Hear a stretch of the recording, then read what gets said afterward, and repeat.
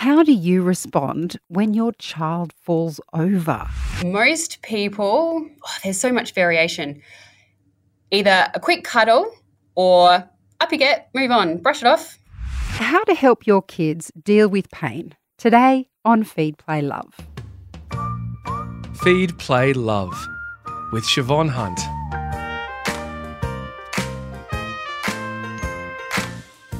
I'll never forget the day when my then 3-year-old told me that the paper cut on her finger was, and I quote, the worst pain she had ever felt.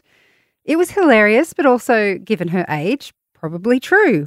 How children experience pain is the subject of a new study from the University of South Australia. The study looked at everyday pains in children aged 2 to 7 and asked health experts, parents and educators how best to help kids recover from minor pains or injury. Dr. Sarah Warwalk is the lead researcher. Hi, Sarah. How are you? I'm good, thanks, Siobhan. How are you? I'm good. Okay, looking at it from a child's perspective, a small bump, or in my case, a paper cut, can be enormously painful. How can parents help a child with such limited life experience gain perspective on that pain? Yeah, that's a really good one because, as you probably would know, paper cuts can hurt a lot.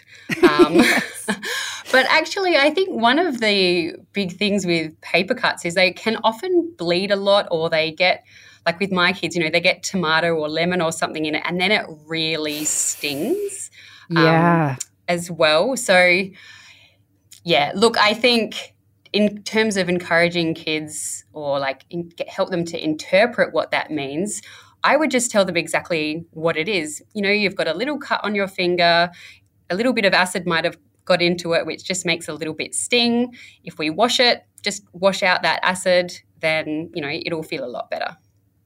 So that whole process can be quite frightening for a child. And I think that's what you're alluding to. If they don't understand what they're feeling, you just mentioned how we can talk about a little cut, but are there other ways we can talk to them about pain that can kind of help reassure them and not allow them to get too frightened of it? Yeah, I think one of the really classic ones, and so we don't have to just talk to our kids about pain when they're experiencing pain, because I think one of the really great ones is when you're in the shower or your kids are in the bath and they've got a bruise on their knee and you go, what? Where did that come from? That you didn't even know when that came along, It's trying to reiterate that sometimes, we can get these bumps, scratch and bruises, and we don't even know when they occurred. And so is that what you should talk to them about? Is like, oh, so was that when you fell over, or explaining where it's come from? Yeah, you don't necessarily have to say where it came from because we may not know, but just I think reiterating this idea that you can have tissue damage is what we would say, but there was no pain experienced at that time. So it occurred, but they didn't feel anything, because I think that's helping to teach kids about pain, because pain is actually quite complicated. But the main idea is that, we learn through our own life experiences. When we have tissue damage, often we get pain. Therefore, if we have pain, we get tissue damage, or we have tissue damage, but sometimes we can't see it in the case of people with persistent pain. And I think we develop these sort of long-held beliefs about pain, which unfortunately aren't always the case. And particularly with persistent pain, often there is no tissue damage associated with that, and there are other contributing factors. So I think if we can teach kids from a really young age that pain and tissue injury aren't necessarily completely related, then that simple, short message is really quite powerful. And I'm wondering also about the kinds of ways we speak to our children when they do have an accident. So, sometimes they can fall over and not feel pain, and sometimes they fall over and they definitely feel pain. Yeah. So given that we're not in their body and we don't know whether it's hurting or not, what's the best approach? Do you pop them on their feet again and say, hey, you're okay, let's go, Or do you stop and you say, okay, you fell over, you've hurt yourself, how do you feel? Like, what's the right approach when a child falls over? Yeah, I'm going to say first up, there's no real right and wrong approach because I think every child is going to be different. And, there will be cases when, you can just encourage a child to sort of keep playing. But in other respects, I would say often everyone's emotions and experiences and feelings are real. They're real to them. So if a child is feeling pain or if they're distressed, that's how they're feeling. And I think it's really important to validate those feelings and emotions and those experiences.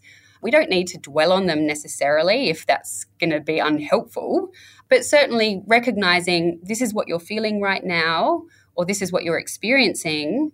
I understand that and I get that. This is how we're going to manage it, or it might be, and now we're going to move on.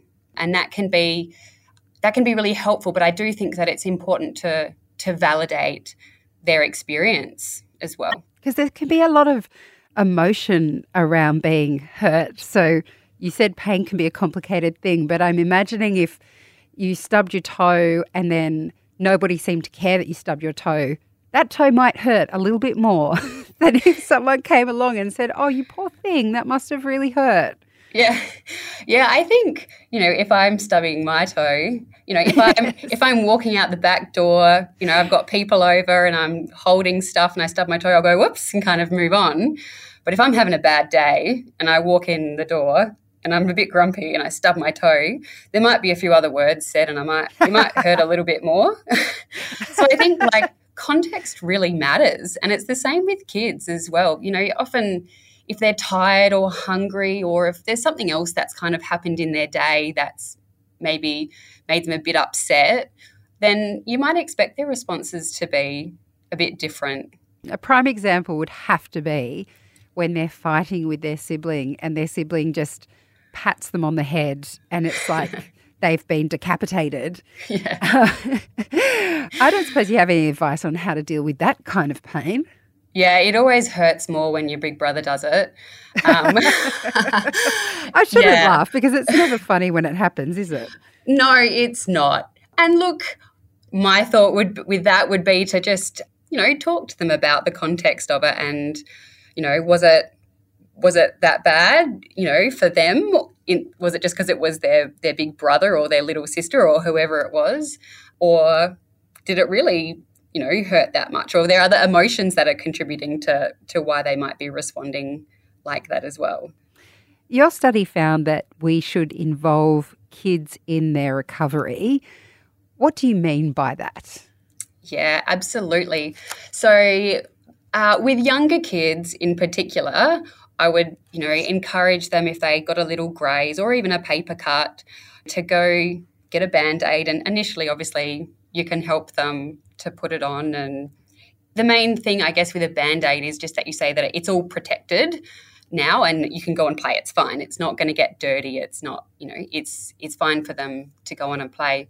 Other things could be to do, to get a wet cloth or, if someone's bumped their head, you could get the sibling to go to, the freezer and get an ice pack to try and help. Because I think it's really important to kind of instill this idea in kids that they are active participants in their own recovery. Because we often find with adults that their sort of health-seeking behaviours end up being, so I'm going to the physio, they're going to do this to me, or I'm going to go to the doctor and they're going to fix this. And, sometimes that is helpful, but more often than not, they are providing us with the tools so that we can go and help ourselves. Yeah, absolutely. I unfortunately could see myself in what you just said there. It's not uncommon. And society has kind of really instilled those beliefs in us because the way that, physios advertise often, not always, themselves, it's come here and we'll do this and it's really something that I think has been reinforced in our behaviours over time as well. So, yeah, if we can try and encourage this in our kids, then I think that's a really good leg up. What are the other reasons why it's important for our children to understand pain? Oh, I think there's a lot of reasons. I think chronic pain, or what we call chronic pain or persistent pain, so pain that persists beyond all the tissues of healing, so generally we would say that's pain for 3 months or longer, is incredibly common. So 1 in 5 adults, 1 in 4 adolescents will experience persistent pain. Wow. And it can be really debilitating. And I think it's important for people to recognise this in other people. So in particular, I'd be talking about in the school situation when you have other kids who might be experiencing pain on a day-to-day basis.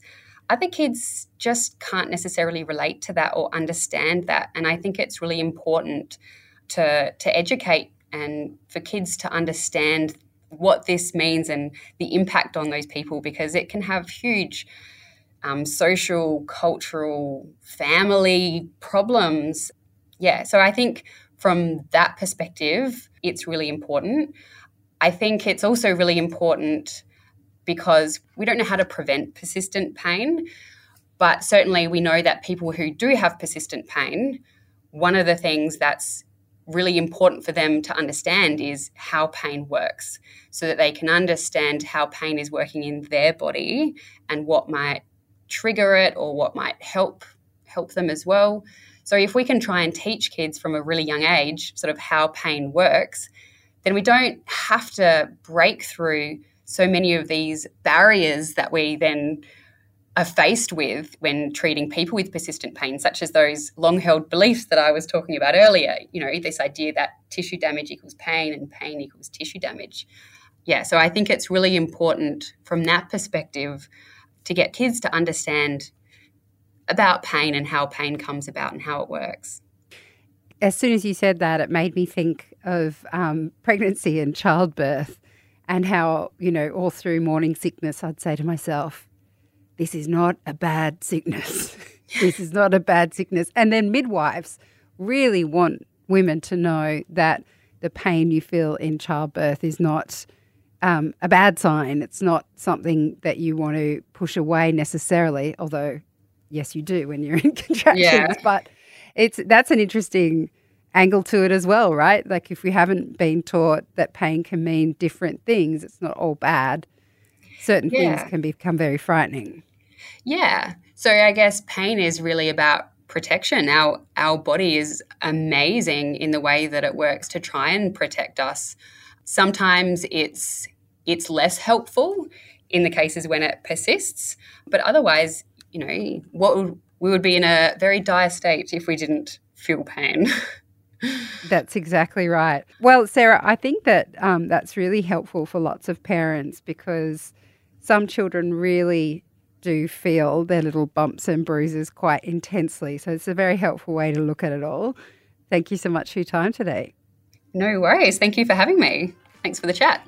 That's Dr. Sarah Warwick. She's a research fellow at the University of South Australia, Allied Health and Human Performance, and I'll pop a link to her study in the notes of this episode. I hope you enjoyed this episode of Feed, Play, Love. If you did, please rate, review or favourite. That way you'll get all the new episodes, plus we can reach and help even more parents. And if you have a topic you'd like me to cover, email me at feedplaylove@listener.com. Bye for now.